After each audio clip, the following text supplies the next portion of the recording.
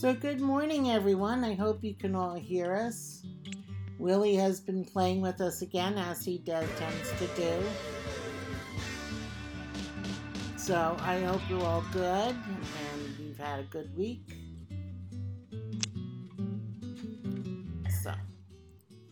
So good morning, everyone. As Elena says, well worth the wait. Willie has been playing with us again. And Betty is already saying it's time for the party. Mm-hmm.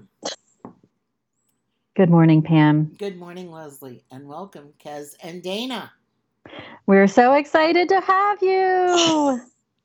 Good morning. Good morning. Thank you, Patty, for inviting us. We got the band back together and Willie joined in, which is always an enjoyable feat. It wouldn't be a podcast about the Florentine series without Willie wreaking some kind of havoc. That's very, very true. Had a feeling. I know. Betty's saying morning to you and Kez. Although for Kez it's not morning. Kez, I think it's night. Dana into this, it's like, oh geez, film from the past. Yeah, totally. A total blast from the past. Betty's saying, it's so good to hear your voices again. Aww. And I don't know for Cheryl, we're going in and out. She said it's better now. So I think the audio is where it needs to be. Yep. And I see we have Elena from Maine and our dear Betty, Miss Cheryl from Atlanta. Cheryl, feel better. She's struggling with a migraine, so she may end up going back to sleep, but it's so kind of her to join us, this special podcast celebrating Raven's birthday. And Ashley, our dear friend, and Ellie, who is waking up with us. It's 6:18 a.m. In Ellie's neck of the woods in California. Wow. So glad you could all join. And as Black Lab Lady, otherwise known as Elena, says, for this rookie, please tell me where Kez and Dana are coming in from. You actually took one of my questions, right. Elena. You are right on target. When we wanted to just start and find out a little bit about yourselves, Dana and Kez. Whoever wants to start. I guess we could go with Kez first. Okay. Oh, well, thank you again, ladies, for inviting us today. And hello to everybody. And I'm dialing in from Perth in Australia, so it's nighttime here. Just to tell you a little bit about myself, I live with my daughter and our four-legged friend Henry. And I guess over the last couple of years, COVID, I've developed quite a love for renovating my house and gardening. So I love it. That's me. We all picked up something during COVID. All kinds of discovering new things. I love it. I've done a little more gardening myself since the pandemic began in the 2020. So, and good evening. How late is it where you are in Perth? What's the hour? It's not too bad. It's 9:20 in the evening. So okay, so we are. I thought it was a 12-hour split. So yeah, wonderful. And Lori's saying, good day. I've had trouble logging in. So good to hear Kez's voice and accent. Yes, it's quite a unique accent, and I'm sorry about that. No, we love it. No, it's great. The Americans love accents. You know that. I know we have an American accent, but we love hearing the voices from around the globe. And we have our neighbor to the north of us, Dana, here as well. Dana, tell us a little bit about yourself, please. Okay, so I'm in Winnipeg, Manitoba. I don't know how nice. how familiar anyone is with Canadian geography, but I'm located in the province just above North Dakota, so very central, very close to the middle of the continent, basically, in North America. Right, like Um, seriously in the center of in the the center. entire North American continent. Yes. Wow. I'm currently with my husband. We're celebrating our 16th wedding anniversary next Friday on the 8th. Oh, And congratulations. yes, and I have two kids. My son, he's 8 already. Can you believe that? He's 8 already. His name is Kiefer Gabriel. Gabriel, you can guess where that came from. And I love it. and my daughter, she's 5, and her name is Chloe Anastasia. And I have 2 stories about where Anastasia came from. My husband knows one, everybody else knows the other. So we'll just kind of leave it. We'll leave it at that. I love it. But yeah, that's me and my family. Yeah. And we even had Anastasia's birth was while we were podcasting. I know. I cannot. When you just said she is 5, because I remember when you were expecting and we were listening to the Florentine Series Fan podcast. I feel like we were going through your pregnancy with you and your journey. Yes, that's right. Yep. I have very fond memories of that baby shower podcast. That was fun. And Betty's saying, Dana, my maid of honor. Yeah. Ellie is saying for Kez and Dana and all, happy 4th for the States and Canada Day for our Canadian friends, and happy Saturday for the rest. And I've called it the North American long weekend holiday because we started off with Canada Day on the 1st and Monday's the 4th of July, so it's a long weekend. That actually could be a fun road trip, right? Going up, being in Canada for the 1st, and doing some lake. Everybody seems to do the lake thing up there. And then sliding down, maybe going down the coast and ending in New York or in D.C. for the big 4th of July. Or Philadelphia. Philadelphia does a good... we have birthplace of the nation. We have the it's called Wawa Welcomes America weekend here. that started on June 19th and ends next week. Well, you guys know how to party. Yes. Yeah. We had I love it. All the museums have different days, but free admissions to those days. Nice. They have they started on the Delaware River last night with fireworks, and that'll probably go on until after Monday night, and they'll do that. I think they have the Welcome to America concert, and this year, I think they're having Rihanna, maybe not. She just had a baby. I don't know. But they have a bunch of artists that come in. Jay-Z was the start of that for the area, and he kind of promotes it. They close off this whole big section in front of the Philadelphia Art Museum, and with the concert, and it fills up with you can't drive down that way, to be honest with you. And then they end up with fireworks, and the fireworks show up over the art museum, so that's very cool. But it's right over the steps where Rocky ran. Steps, yes. Rocky Steps. I love it. Seen the movie Rocky? I've never been to Philadelphia to celebrate a 4th of July, and that's kind of crazy because I'm not very far from there. But I always heard it's quite the spectacular. I growing up was never in Philadelphia for the 4th of July.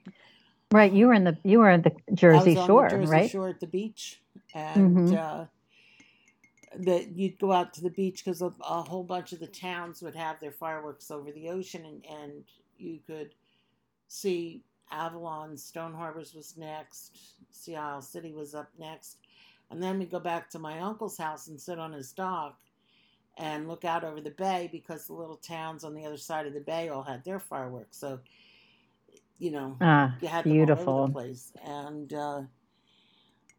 when I was a very little girl, my father used to help set them off for this one place that we would go. He was one of the people that would light the firework, the skyrockets. Oh, he was one of the. He had the power. He had the power of the match. Yes. Mm-hmm. I love it. And Anna, good morning. I see Anna's joined us along with Lori. And Lori, I'm just glad you were able to get the connection. I know she was having trouble earlier, and Lori is our dear friend in Texas. So I know she's up early as well. Black Lab Lady was thankful for everyone sharing a little bit about their background. She appreciated that. And Anna notes, Philadelphia was steamy yesterday. Yes, heat wave in the Northeast. That's Yes, for sure. Yes, it was. Ellie's saying I spent most of yesterday at the high school band fireworks booth, and we'll be there Monday night too. My kids don't like fireworks, so I may as well volunteer. That's very good that you're volunteering, Ellie. You definitely help do a lot in your community, which I know people appreciate. Really, really good. And our dear author in chief, when I was on Twitter with him, I think it was Thursday or Friday, I asked what he was planning for this, as I call it, the long North American weekend. And he said that he would be doing beers, some social activities, and there may be a canoe. I love how SR wove in the canoe reference. Always one of his favorite pastimes, I think. It's good for research. Well, he must be enjoying his research because I think he had gone offline before I got the questions to him this week. So obviously, the big news in SR Land is the upcoming Part 3 coming out August 12th. So stay tuned and look forward to the Passionflix premiere of our beloved Gabriel's Rapture. The scene we've all been waiting for, right, ladies and gentlemen? Oh, yeah. And Betty, yes. The boss likes to rock the boat, as she said. Well, as I responded to him yesterday, don't do anything I wouldn't do. Oh, Pam. What exactly would you not do? That is the question, isn't it? Let me I put it think this way. I don't want to tip the boat over. As the song says, right? Don't rock the boat. If you see the canoe rocking, don't come a knocking. And Betty, thank you. I know she referenced Paul earlier in the chat, and I didn't get to share it because she's saying Paul and Virgil didn't make the cut in the names right, Dana. But she's saying we're talking about Paul's scene, right? Betty's love of Paul knows no bounds, and I appreciate it so much. And so, yes, as Lori says, canoodling in the canoe. Yeah. I like that word, canoodling. Yes, it works too. Well with canoe, right? It does. So would Raven and William canoodle in a canoe? Would that be some of Raven's birthday fun? What do you think? Oh, the canoe doesn't stand a chance. Like, I think you're right, Dana. Oh my gosh. Yeah, he was canoodling with our technical issues yet this morning. So. Yes, he was. I think the hankies might be coming out of all this talk of canoodling in the canoe. Yes, agreed. Can you remember actually where the canoe or the canoe, not the canoe reference? We know where that came from. Where the hanky, when I guess it just started when you were going over the chapter, right? And William produced a hanky for Raven. when Well- that reference started coming into Well, our there were a few. yes. Yeah. Oh my A gosh. few hankies. Yes. Yes. Betty's saying Willie needs a yacht, no canoe. I think Willie and Gabriel both would agree on that one, Betty. A yacht would probably be more their speed. And Lori says, I can't see William having the patience for the canoe. No. No. I think you're right. And Yeah. Raven, God bless her, she just put up with everything from him. But he was worth it. Yes. Yes. You know, Agreed. because his intention and his devotion were very pure, Absolutely. which was great. And which I don't think that was fully understood until you finished the Roman. Exactly. Well, we had a couple questions we sent earlier to Dana and Kez, because although some of our friends here in the chat room have known Dana and Kez for years, others are new to the party, like Mhm. Black Lab Lady, otherwise known as Elena, Mm-hmm. and Cheryl as well. And so we wanted to kind of give a little bit of background as we celebrate Raven's birthday about the Gabriel Fan podcast. And Cheryl, I love it. Cheryl just wrote, when y'all come to Atlanta, we have to go to this restaurant called Canoe in honor of them. Oh, Cheryl, it is a date. It is a date. That is fantastic. And Mm-hmm. Betty notes, but Raven was a tough cookie too. She walked away when Willie was not such a good boy. That's true. And she Fair. did. It's one of the reasons why we love her, right? Yes. So I wanted to ask, and I'll start with you, Dana, on this one. How and when did you discover SR? So this ties in a lot into my my journey to becoming a mother. Wow. So my husband and I had been married for 7 years already, and been trying to have a baby, and it didn't happen. So we kind of decided that that was going to be our, fate, and to just move on from that. So I got really into reading. And of course, at the time, 50 Shades was a big deal. So Oh, yes. I got through that super fast. And the recommendations afterwards at Chapters was, well, there's this series by this Canadian author. Give that a go. So I bought both of those books right away. I think I can speak for lots of SR readers when you talk about the slow burn of Gabriel's Inferno. Like, there's a lot that happens before you get to the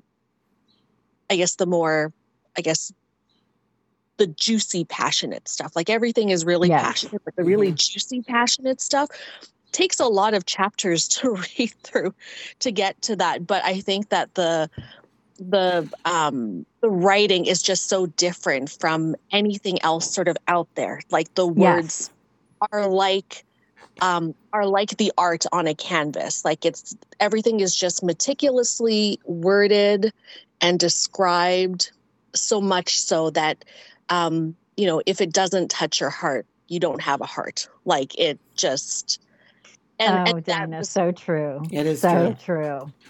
So basically SR is one of those authors, as soon as I see that his name is on something, I'm going to read it. As soon as there's any sort of, news about SR, I'm going to want to know about it, because I'm definitely attached and, sort of loyal and all of that. And ultimately, that led to a lot of self-discovery, a lot of self-forgiving, and I think that that paved the way to what ended up being a miracle. I ended up getting pregnant just shortly after reading those books. So it's such a beautiful story. That is beautiful. And as Betty noted, beautifully said, Dana. True. What a journey. And I always refer to 50 Shades as the gateway to Gabriel, right? Because so Mhm. many fans of this series actually discovered SR's work from Erica's. And I just think that um, what a, and the way you just described his writing is just so beautiful. As Elena says, totally agree. That was what drew me in right away to SR's writing. Love the slow burn, she said. Mhm. So, Kez, what about you? How did you find SR? Yes, well, my experience was very much like Dana's. It was back in 2012, and I had finished reading the 50 Shades of Grey series. And the suggestion, like Dana's, was to search for Sylvain Renard's Gabriel series. So that's exactly what I did. And I'm so glad that I did.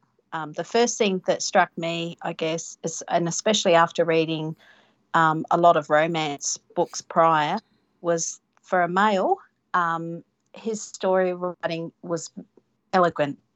Yes. So that's what really struck me, that he could write so beautifully. And as you mentioned before, Leslie, and I'd made a note of this, that what the books led, after reading the series, it led to the online community, which led to the podcasts and the friendships that we made, and now we've got the movies as well. So it really was a catalyst to so many wonderful things. Oh, it's so and- true. We're so fortunate. I really believe that. Kez and I were chatting on right before we went on air, as Pam was working her technology wonders, thanks to Willie's challenges this morning, and we just were reflecting at how remarkable it was just from picking up a book, what reading one book led to, and it led to all of us coming together and having this shared experience, and having these books affect us in many different ways. And it's lovely. And Betty, in the comments said, I bet Gabriel will be happy to know he is the reason so many babies are being made, thanks to his masterful lovemaking skills.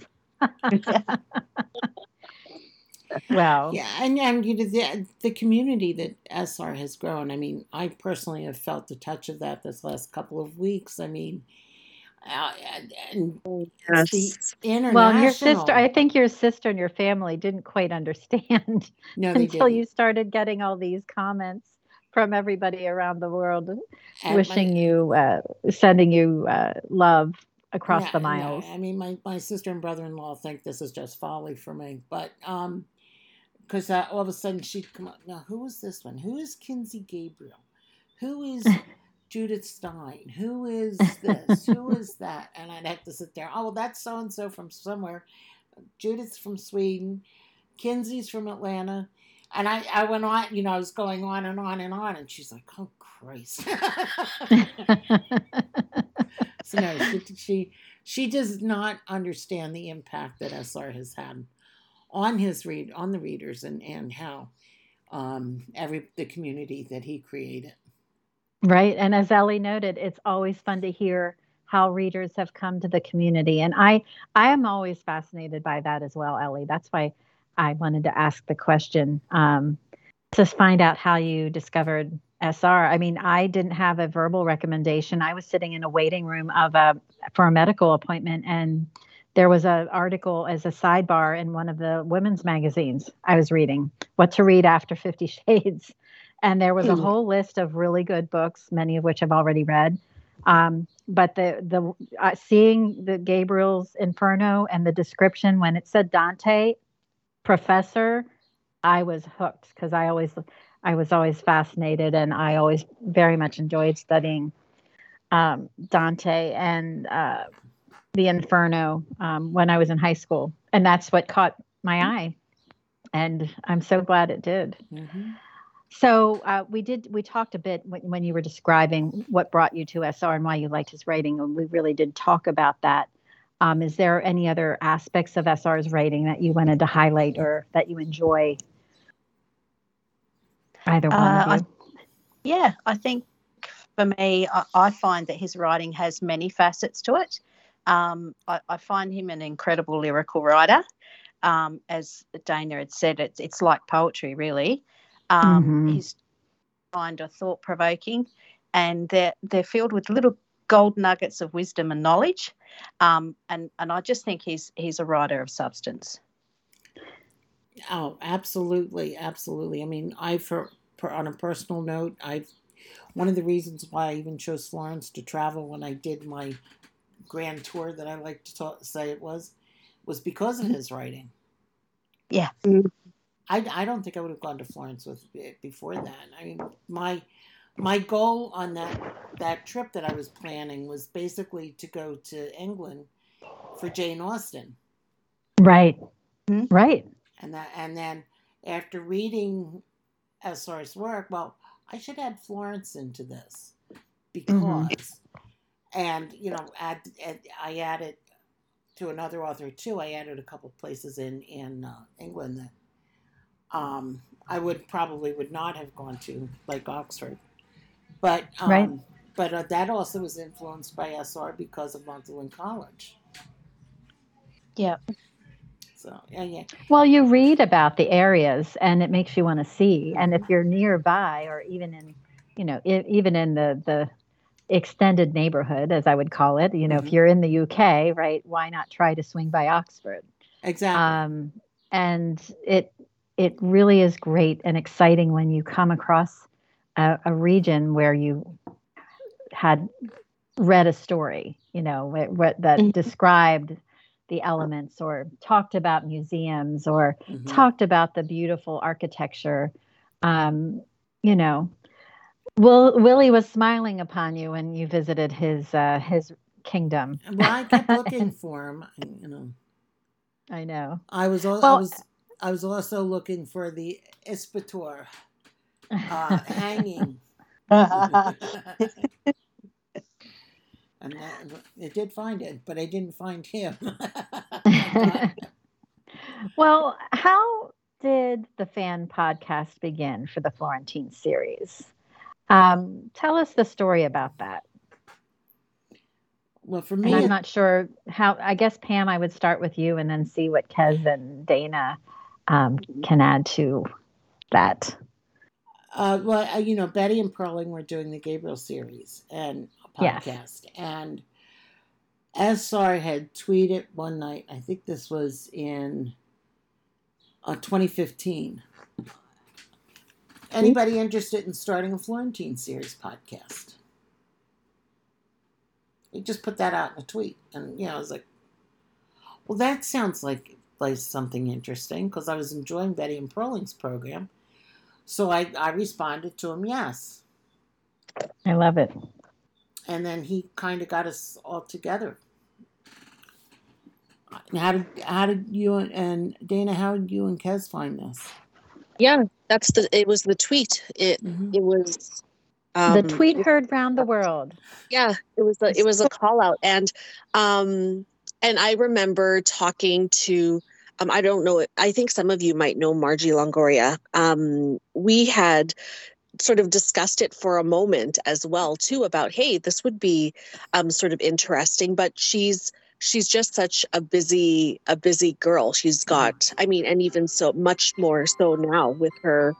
She's written a book now and is doing a bit of sort of promotional stuff around that. But I believe as well, we were pregnant at the same time, so her son also has Gabriel in his name too. So I thought that was that's just sort of an aside, but she was just so busy with stuff that she just couldn't commit to that. But yeah, I remember there was this that meeting. I don't know if SR had sent a message to all of us, all three of us, and just kind of said, well, if you all want to do it, talk about it and we'll go from there. So. And Betty put in the chat that she actually remembers that tweet. She remembers seeing it. Yeah. So I know I did not see that tweet. I didn't remember I was part of the community by then, but I was, maybe I wasn't on, well, maybe I was on Twitter by then. I probably was because I was a fan of the Gabriel Series fan podcast. But I just think it's great that you all three responded and were able to get together. Kez, did you know the tweet as well? Is that how? Yeah. Exactly like Pam and Dana said, that SR had put the tweet out, and he'd said to the three of us if we wanted to do it, to go ahead and do it, and that's just exactly what we did. Mm-hmm. Yeah. And then so then we all kind of started talking to each other through chat room and whatever, and then I think we all got our Skype addresses and we got a call together to discuss how we wanted to proceed. Yes. And that's basically how it started. And then I just remember trying to figure we were all trying to figure out how to get this started, and then Andarta got involved because she had Yes. helped. That's right. And Chrissy Mayer. Oh, okay. Yeah. Because they would, go to this, try to add this, and whatever. So they helped give you technical and expertise and guidance on how to get the podcast going. Yeah. That's right. Well, I mean, I think Kez and I unofficially made Pam deal with all of that because she's supposed to go to learn about the technology. Yes.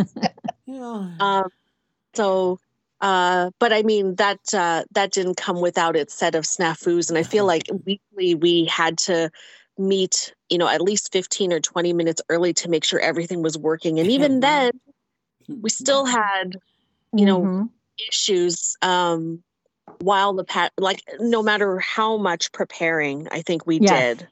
Yes. We still ended up with things the echo, the feedback. The echo. The echo. It's all coming back. As Lori said, I'm so glad you all decided to do it. I was really happy. And Black Lab Lady says, love to hear how all of these connections came to be. It's just wonderful. Well, Elliot also said that SR is just extra. The intellect and research is so evident, and the positive, hopeful themes of redemption and real-world issue draw you in. And then the community around his books, even with his anonymity, is such a draw. Very, very true. Very true. Well, the technology end of this, I just remember I'm like, you have to do what to get what to where and well, you've done well, Pam. You've done yes. Yeah, it's learned, trust me. But there was there were a couple of old work connections that I had. Mm-hmm.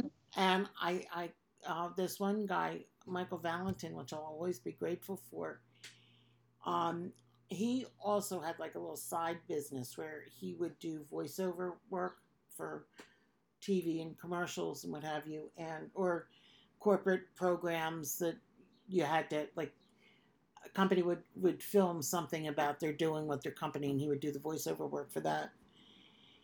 And so I contacted him and I said, Michael, I'm scared to death about this, because we all know how we feel about hearing ourselves, because our voice sounds so different when you hear it coming back to you than when you're speaking. Mm-hmm. And so he's like, don't worry about that. And, he gave me some technical advice. And then this other guy, Andrew Baker, God bless you. He was like, well, now here's what you think you got to create the RSS feed. Here is where you should go. And so we went from there, and then trying to get it into Apple. Was that a whole other that's a whole adventure? That's a horse of a different color right there, because now they give you strict rules on, it has to be a certain format, and I think MP3 is one. There are a couple of others, and then, but it had to be an RSS feed that fed into Apple. You had to provide artwork, and it had to be a certain size. And at that point, I was not using the Apple products. I was using a regular PC background, so that was challenging. Then and then it's like we're trying SR, I'm trying to get because we recorded, I think, our first 2 or 3 programs before we even got on Apple. Mm-hmm. Mm-hmm. And finally, when I got it all together, I was just like, oh, thank God. It was like a relief, because Apple's very strict, and they make you wait a good 24 to 48 hours before they decide whether you can go on or not. Oh, yeah. So. And from Apple, you've gone to so many other platforms. Yeah, it's once you have an RSS feed, you can go anywhere. And it seems like you have. Yeah, we've added the podcast to Spotify, TuneIn, Google Play. Oh God, what else we did? I think there's another one out there. Of course, SoundCloud has it out there. Right. And I'm always looking for feeds that are looking for podcasts that I can add it into. The only one that won't put it up is Audible. Mm-hmm. Right. Because I'm not the author. Right. They want the author to do it. Generated content. So that's okay though. And I just think it's interesting to see how it all came together. And I just love the fact that SR just put it out there. Hey, anyone interested? And you raised your hands, and then he brought you together. Mm-hmm. See, this is that example of this community being built just from this one author, kind of connecting people in different ways, which is really cool. And I think that goes to the story that Black Lab lady, Elena, put in the chat. She said, Leslie knows this, but I'm quite late to the party. I actually stumbled on the trailer for the first Gabriel's Inferno movie on YouTube. It was the trailer that led me to Passionflix, then immediately to everything that SR had written, which I've now read over and over and over again. She is not alone. And then I found this podcast and a wonderful premiere in Boston with 2 amazing ladies and so many other wonderful people. And Dana made the note that Boston was such an amazing experience, which is Absolutely. true. And Elena says, we are thankful for all your persistence in keeping this great boat afloat. It's really remarkable, all these directions, which is true. Yeah, and I remember, Kaz, you had decided that once we did the Florentine, you didn't want to do it anymore, which was perfectly understandable. Well, you did that for several years. Yeah, and plus you have the time differential. To deal with. And that was hard on you. And then of course Dana had the baby, had Anastasia in there, so it was like, all right. And I knew that SR was coming out with The Man in the Black Suit. And I emailed him and I said, I'd really like to continue this. Would it be okay? And he said, sure. And I said, okay, when I get it together, I'll let you know. And through the Florentine Series podcast is how I met Leslie.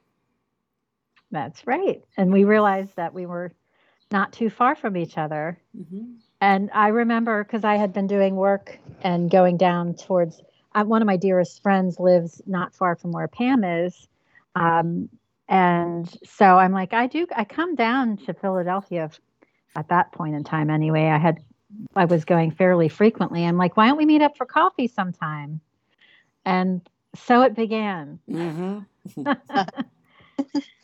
Because we met up at the Griffin, right? The Griffin, the coffee shop, Wayne. The Griffin, right. Mm-hmm.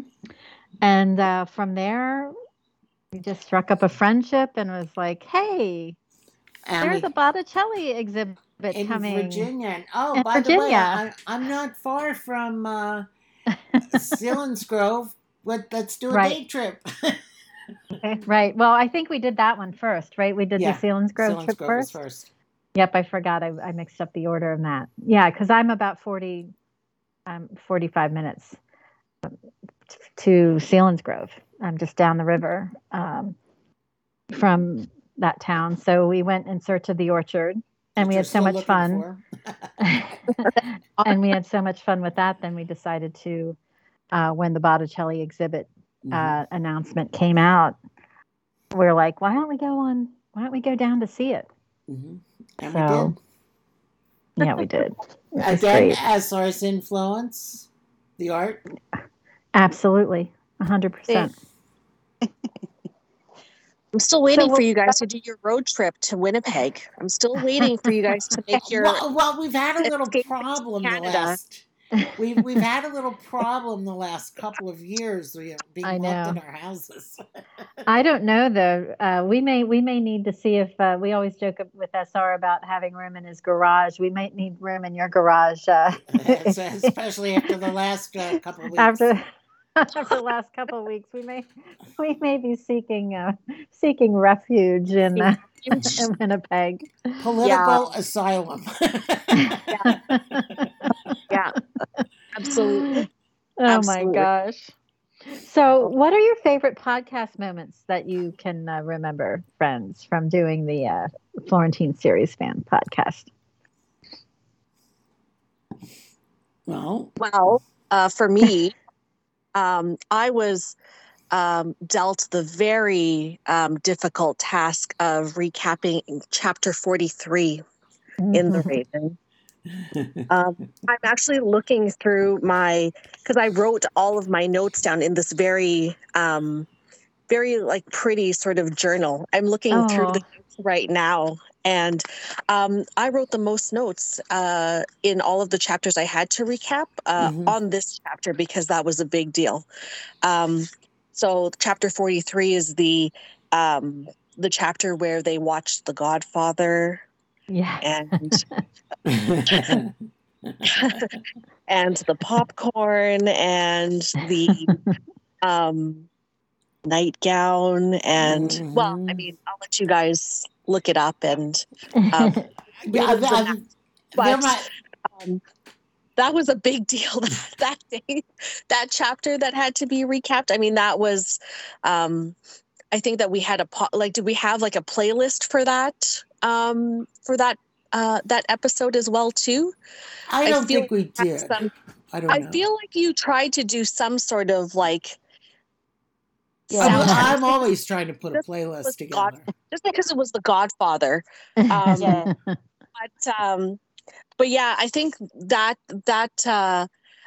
one was, again, we had that slow burn leading up to that, and that chapter was long. That chapter was very descriptive, and again, I mean, I have like 6 pages of notes on it, but I feel like that was, that one of the very, first in the series, anyways, of those epic, just meticulously written scenes that just gives you an absolute. It played like a movie. It totally played. And Betty's saying chapter 43 was epic. I still remember where I was when I heard that podcast. And she said, yes, the Godfather soundtrack played in the background. Thank you, Betty. Thank you. So now you know how I feel when I have to recap write up the notes for the chapter where there's a lot of sex in the scenes. Oh my gosh. Yes. But SR is very descriptive. Yeah. But that's for sure. And very lyrical and very poetic in his writing. And absolutely. Just such sheer beauty in it. Yeah. Mm-hmm. How about you, Kez? Are there any specific moments that you recall or? Yeah, really, there are so many, really. And I think the best times really for me were the times that we'd all get into fits of the giggles. Yes, Um, that's what I was thinking too. When I used to listen to your podcast, it was at 10 a.m. Eastern time, I think, right? It was at the time. Yes. It was a Yes. morning because I was always doing chores, like I was cooking or laundry, and which I love. I love listening to podcasts as we go, and I just remember I would be laughing out loud, and some of the podcasts that you did, Yeah. so many giggles. Yes, there was, and I know you mentioned before about the handkerchief, and really we can't go past the handkerchief. But I think we often lost it when we were discussing the various ways in which the gentleman's handkerchief was used. Uh-huh. Cotton as opposed to silk.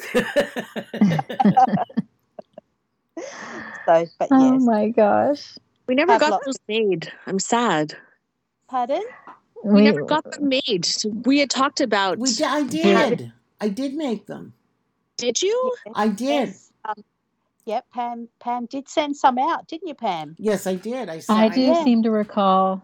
Mhm. Well, it might be worth. We might have to do another round of Maybe. of merch. I remember, it was towards the end of the series when we were doing this, and I went to all these different stores looking for men's handkerchiefs that I could get monogrammed. Mm-hmm.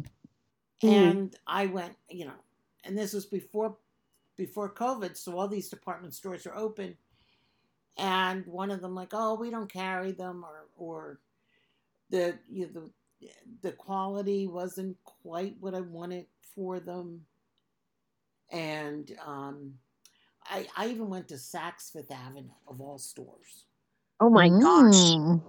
looking for them, and Gabriel would approve. well, he would, but On a mission.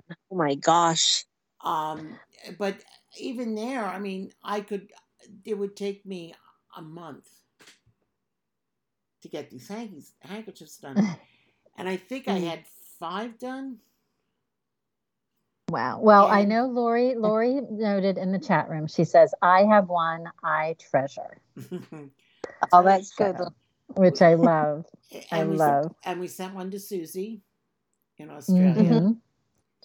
And I forget who all got them, but yeah, so I finally went to a cataloger, the Land's End catalog, by the way, if anybody's interested.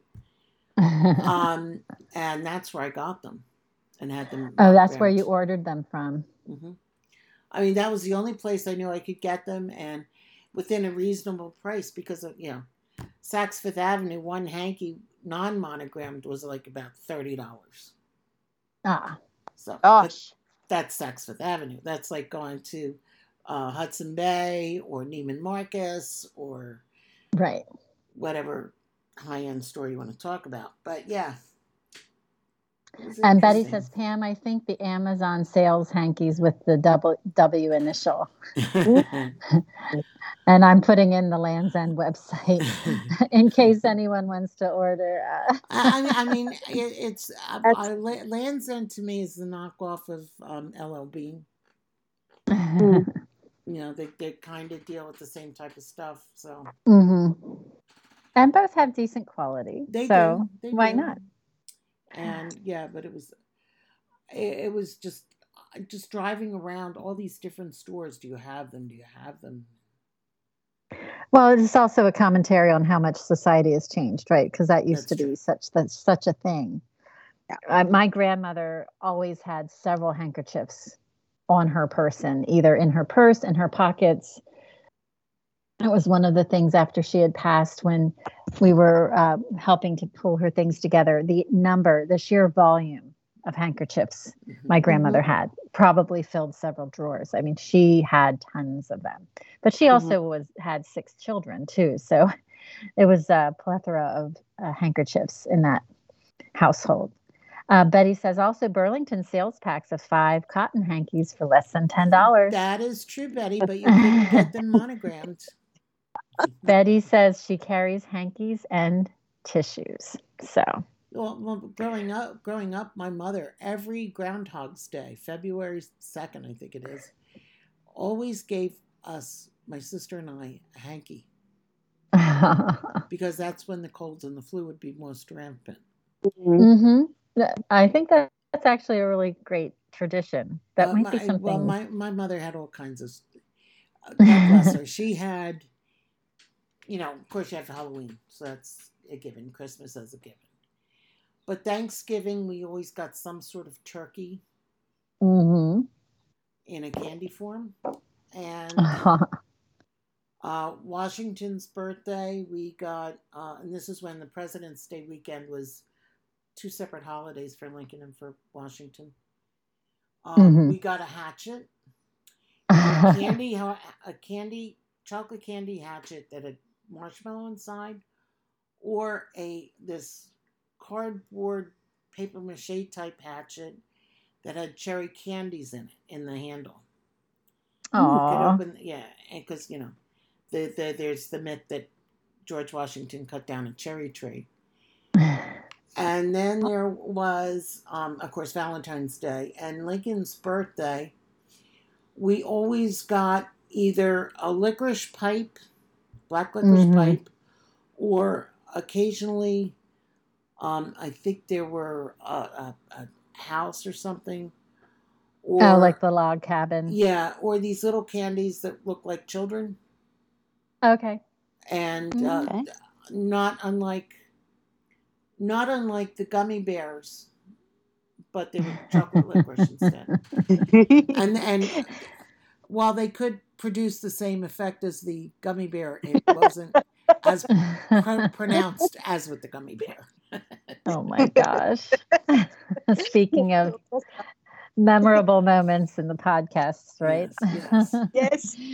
I love it. Betty's saying, once I lent my W hanky to someone and then the person wanted to keep it, I had to bribe the person with another hanky because I told the person that the W hanky had sentimental value. Oh, Betty, I just adore you. That's such a good story. She is never giving my Willie hanky away again, she says. It's like books too. I've made the mistake of lending someone a book and it never returning to my shelf, and I'm like, oh, I need to not do that. So that's what I did. With my neighbor up the street, Marlene, whom everybody has heard about. She had never read 50 Shades. She doesn't read to begin with, but she never read 50 Shades, and she couldn't wait to see the movies. So I got her the book. I said, I have them, but I don't lend books. I'll buy you a book. Yeah, that's what I need to do. And so I bought her 50 Shades, and I think she maybe read about 10 pages, but she loved the movie. And when and as I said, I got her a gift subscription to Passionflix so she could see the Gabriel series. And so every time I go up there, now, this is part 2. What happens in part 3? And, so like this is like from part 1 that came out 2 years ago to what's out now. I it's like putting the books together in format that can be spoken to real quickly. And then, of course, I have the problem where, I pick up parts from book 3 that go to part 1 or part 2, and part 2 go, vice versa. It's like, I said, you really have to read the book. You have to read the book to understand. You miss so much. I mean, there's so much nuance in SR's writing and such subtlety in some ways. Mm-hmm. And it's so rich that to summarize it or to make it into sound bites, you lose so much of the brilliance of SR's writing, in my opinion. Absolutely. Yeah. So speaking of brilliance of writing and characters, it is Raven's birthday. And you, as being the podcasters of the Florentine series, I consider you experts on this particular series. And what are some of your favorite characteristics of Raven? And then in the chat room, feel free to share some of your favorite things about Raven. Who would like to take that first? Kez, you're it. Love it. For, I guess it's Raven's resilience, Mm-hmm. strength, and her determination. She's certainly very courageous. Yes. And I love how open she is with William, and she's not afraid to speak her mind. So yeah, they were the characteristics that I've written down about Raven. Mm-hmm. How about you, Dana?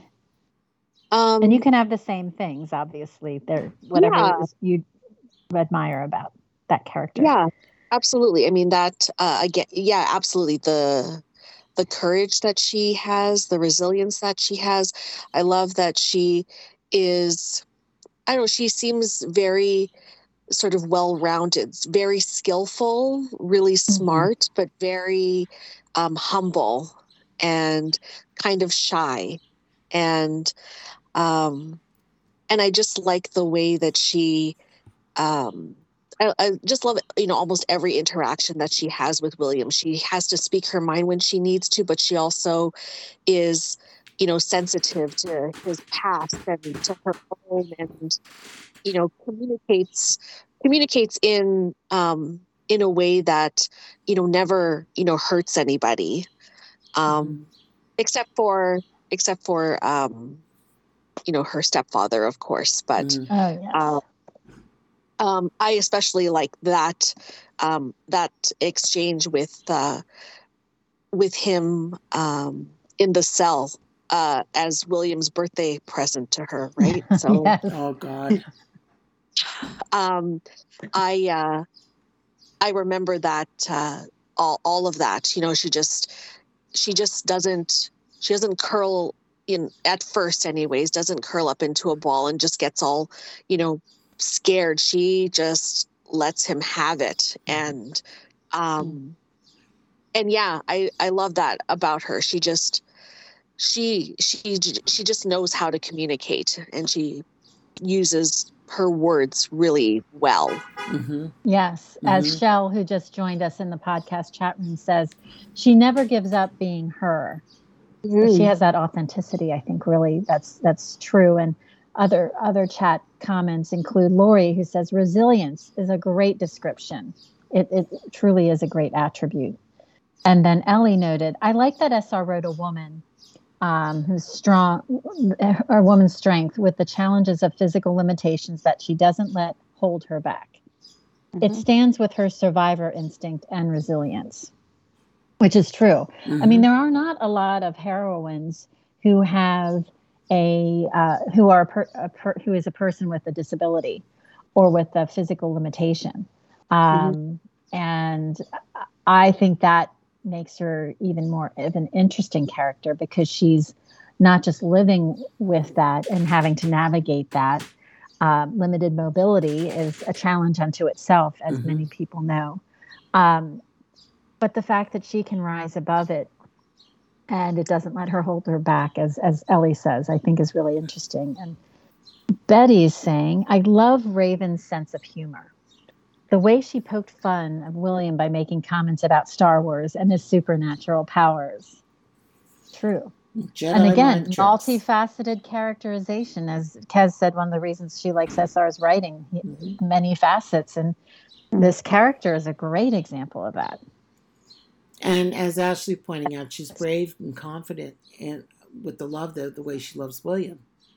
And Yes. because for me, Raven, I just so totally appreciated Raven and how she was written.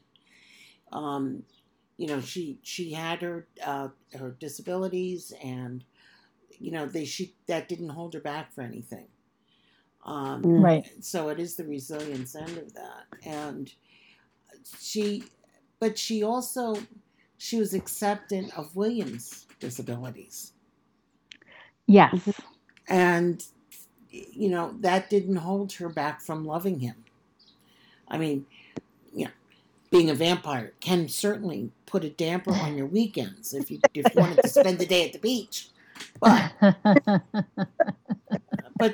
she didn't. And she accepted him for who he was, and just her open heart, just the way she loved everybody. you Mhm. know.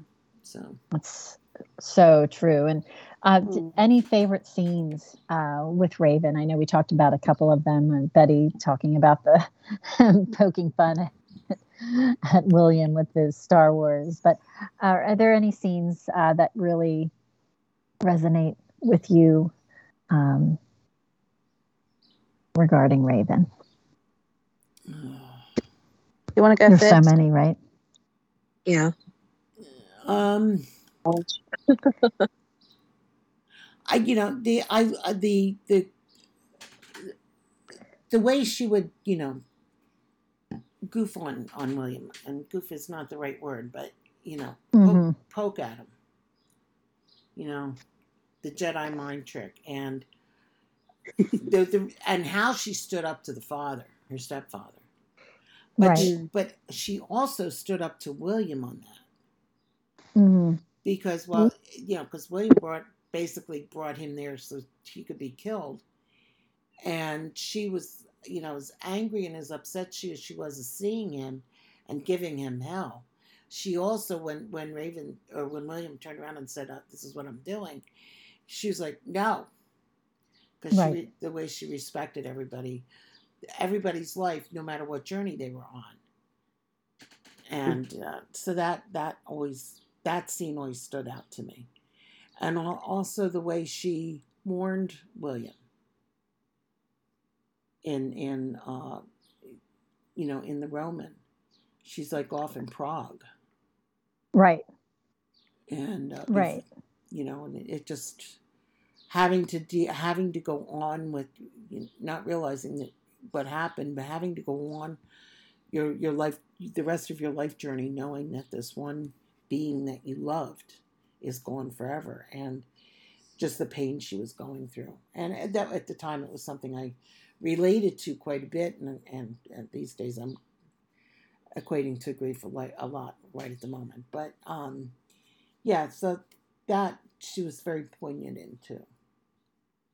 It goes to her strength, Yeah. her inner strength, and her commitment. Mm-hmm. Just so powerful. Just talking about this, it's like I need to reread.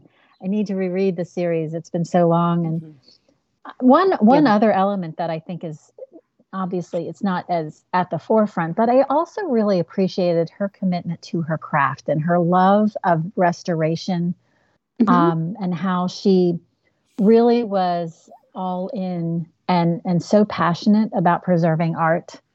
I love that element of her, because I think it goes to a greater appreciation of how important art is in our world. And I think people overlook it sometimes. Mm-hmm. So I liked that aspect of her as well. Ellie is saying, I like that she wasn't fussed about him being a vampire. She sees beyond that to his true self. She had seen a true monster in her stepfather and others, and she looks beyond the layers of the canvas of art and people, entities, the world, and the underworld. This is true. It's true. She really does go through the layers, and she is authentic and open, and she sees the true inner being and the true inner spirit of those around her. Cheryl's saying, I think I will listen to the series over the weekend. I read the books last year. I think that's a great idea, Cheryl. The audiobooks are really good. Maybe I'll do the audio. I might do that as well. One of the things that first came to my mind when I thought about favourite scenes, something it was little, and it was in the Roman, after they'd come back from Rome, and she was painting in William's garden.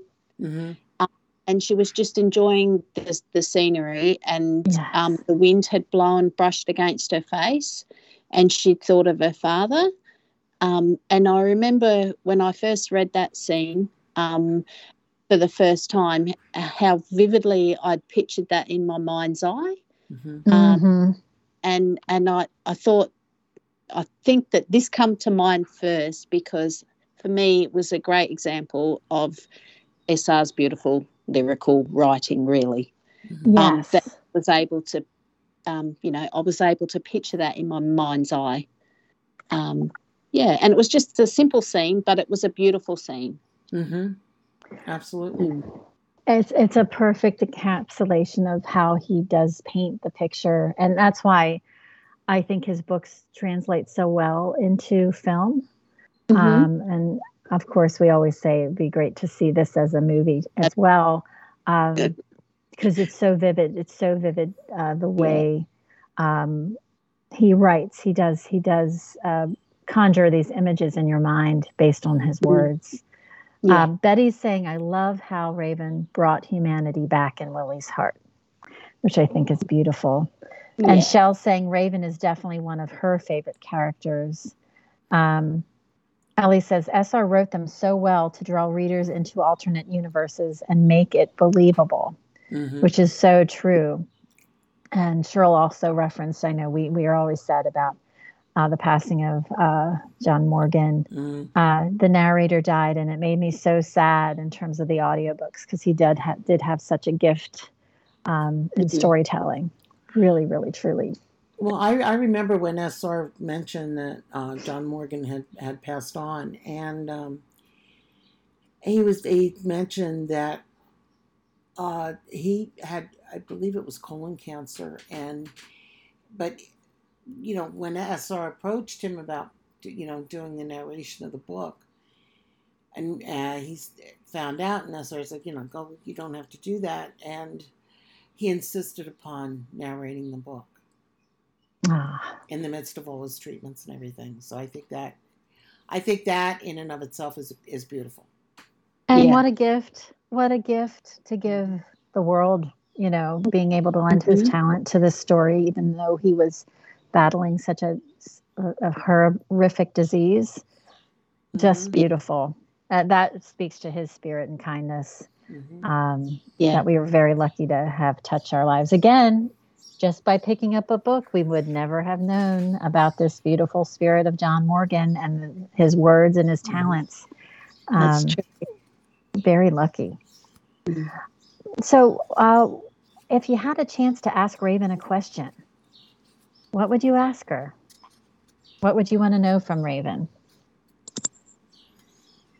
When are she and Julianne going to meet up and discuss it? I love that. Now that would be a story. I think they would be great friends. I really do. I think you're right. They both caricaturize Florence in such a beautiful way, and she's being the Dante specialist or becoming a Dante specialist, and Raven, being the art specialist. I think that their friendship could just be tremendous. Yes, and I could see an intersection with Acacia coming into the scene too. Wouldn't that be great? Absolutely, yeah. Okay, SR, are you listening?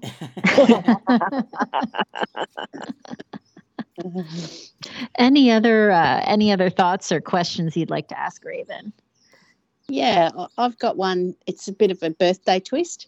As a birthday gift from William, if he could grant you access to restore one piece of historical artwork, what would it be? Ooh. Now that is a great question. I wonder how she'd respond to that. I know. Yeah. Well, there's there's so many things out there right now. I mean, you've had cake thrown on the Mona Lisa recently, or whatever it was, and which is insane. I know. And then there's the security guard, and I forget the name of the painting, but it's like three faces and with the circular eyes, and he put in the eyes, the security guard did, with a pen. Oh really? Yes. That was a few months ago. That was crazy. Wow. That was that pen.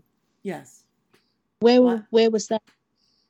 I think it was in Germany. It happened. Wow. I think you're right. Was it in Berlin? I think so. Yeah. But I forget the name of the painting. But I remember seeing a picture of it, and these three faces basically had no features. Mhm.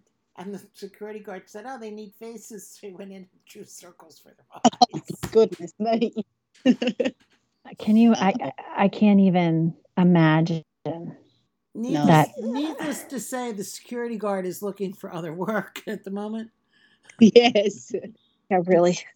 I would think so. I mean, you would think that's something that they would kind of go over, right? Mm-hmm. To try and. Yeah, please don't draw circles on paintings. Don't put mustaches on them. Well, and even now, the latest story in kind of art, the art world is in the U.S. anyway. The seizure by the FBI of is it Basquiat? Oh yes, Basquiat paintings from Orlando's. I think it's Orlando Museum of Art. It's there were 24 paintings attributed to the artist, and now the authenticity of the paintings are in question. Mm-hmm. And it's fascinating that this kind of happened. I mean, the artist was a young artist who passed many years ago in 1988. He was part of the Neo-Expressionism movement, and it was allegedly these were in a storage locker that they were just sitting there years after he died from a drug overdose at the age of 27. And now, there's a lot of speculation swirling around whether or not this is actually authentic artwork. And of course, now whenever I see an art story, I'm like, this is a case for Nicholas and Acacia. Yeah. Sorry, have you seen this? Do you think Nicholas and Acacia would work on that? Yeah, usually usually I'll shovel any story I see like that over to SR. But yes, and Betty's saying, I don't recommend that guy, the security guard, works at a museum ever again. And Ashley noted there was an amazing piece of artwork in the West Palm Beach airport. Simply beautiful. Yes, because Ashley was down in South Florida this past week. And Shell's saying, a question on Raven. If your life were made into movies, who would play you? That was my question. Oh my gosh. I love it. Shell, you and Dana, soul sisters here. Yeah.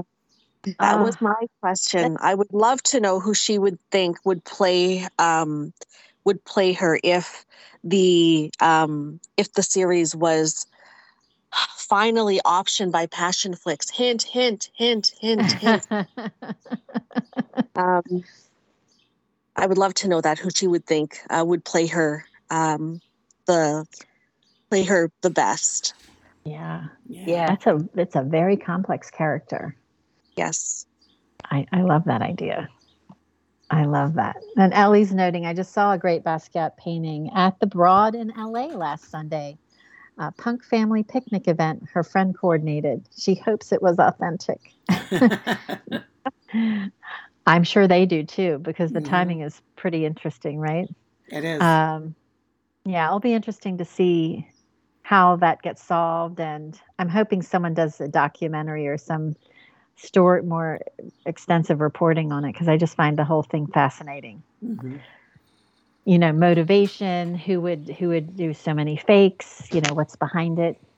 Well, a lot of times the fakes are money makers, because they people that want to have a specific artist but can't afford the painting. Whether it be a Basquiat or Warhol or Renoir, or there are people that will actually recreate the paintings as best they can, and some of them have been done well enough to be able to pass for the original by the untrained eye. Yeah, it's true. It's true. I see Betty says her question for Raven would be, have you finger painted with Willie yet? That's a good one. That is a good one, Betty. I'd like to know the answer to that. With chocolate syrup. Very good question, Betty. Shell said, good question, Betty. I love it. Yeah, there could be a lot. There Ellie could. noted there's a Warhol at the Broad as well. That makes sense. They were friends, Warhol and Mhm. Basquiat. I think Basquiat probably helped. I think Warhol helped increase His worth. his status, and I think he introduced him to a lot of people in the art world. Mhm. Shell saying, "Insert naughty smile." That's so true. Uh, any last, any other wishes, birthday wishes for Raven, as we round up our podcast for today? I know I just wish her and William lots of happiness and peace on their beautiful island.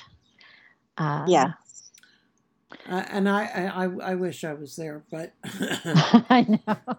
I know. Could you please give us a guest room and yeah, the guest quarters? could be on the other side of the island. Just saying. I wouldn't mind. Anyone else with birthday wishes for Raven? Yeah, I've got one. I've got happy birthday, Raven. May your day be filled with as much joy and friendship you've brought to many an SR's community. May you and William live forever through your amazing love story. Oh, it's so beautiful. That is. Yeah, can you imagine this like young-looking William coming back and looking like he's in his mid-40s? I have no doubt William would be aging well. Yes. No doubt at all. As Shell says, they deserve all the peace and tranquility, and happy birthday, Raven. I love it. I love it. This has been so much fun, ladies. I'm so thrilled we were able to have everyone come together to celebrate Raven and celebrate the beautiful work and words of SR, and how this Florentine series podcast helped to foster even more love of these books in the community. Yeah. And I think with the technical difficulties that have come through, a blast from the past. I'm saying it was Willie. We have no doubt. As Betty says, happy birthday, Raven. I hope Willie gives her lots of kisses, hugs, and lots of loving. Oh, Shell, no worries about being late. You can catch what you missed on anytime. Just listen on whatever platform you get your podcasts on. Thanks, Cheryl. She says, you are all wonderful. We appreciate all of you. Lots of love coming Raven's way. And Dana and Cheryl's wishing everyone a wonderful weekend and a wonderful next week. And it was so great to get together again. It's been fun. It really, really was so much fun. I was hoping we wanted to do something a little different, have a different twist to the Raven birthday celebration. And especially since we have two very important July birthdays in the SR world, one of which is Raven, and coming up in 2 weeks is our beloved Gabriel. So we can announce, I'm happy to say, Pam and I are very excited about the Gabriel birthday celebration. That's right. It'll be a special podcast time. So it will not be Saturday. It will be Sunday evening, the actual birthday day of Gabriel, the 17th of July at 7 p.m. New York time, with our very special guests, Betty and Perling. Woohoo! So from the Florentine podcasters to the Gabriel Series fan podcasters, in a couple weeks, we're very, very happy we're able to have both of them join us, especially I know it's tricky for Perling to get time. So we're really, really thrilled that we're going to be able to do it that Sunday. And again, I am so glad that you, Kaz and Dana were able to join us today, and it's been fun. It's been fun. Yes, you're welcome to join us anytime. Come and talk all things SR. Oh, and I see another birthday we have in July is Cheryl Denise's birthday, July 27th. She'll be 55, and I believe our dear Tosca Musk has a birthday in July 20th, I think. So we'll have to check and confirm that date. As Betty says, Gabriel wants all the attention. That's always that's Gabriel. And yes, another birthday I forgot, because it's not just Gabriel's birthday that day. It's Ellie's birthday. So Ellie, I don't know if you will be able to join us or not. You might be doing your own birthday fun, but you can at least listen if you can't join us live. Right. That's right. I forgot she shares Gabriel's birthday. And yes, as a Black Lab lady says, yay, another birthday party. And you're welcome. We're glad you can join us, Betty. Yes. And we were so glad you guys, Dana and Kez, could join us today, especially, just in the midst of this busy July. North American holiday weekend. North American holiday weekend and middle of winter for Kez and in Oz in the land down under. Well, thank you again for inviting us. It was a real pleasure to be here, and it was really lovely to hear everyone's voices again. I feel the same way. I've been waiting to hear that beautiful Australian lilt coming through my earbuds. So thank you, and of course, Dana, I was lucky enough to get to see you in Boston. Yes, we were. So glad to get to hear you, and happy anniversary to you and your husband. And I'm just so thrilled that you have those two beautiful little ones who are not so little anymore. I cannot believe your daughter's 5. I just cannot believe that. Yeah, they got time flies. Yes, it does truly. So Pam, as I ask every week, what am I taking you out with? What are you taking us out with? What song? The One Thing by Paul Coleman. Lovely. Enjoy.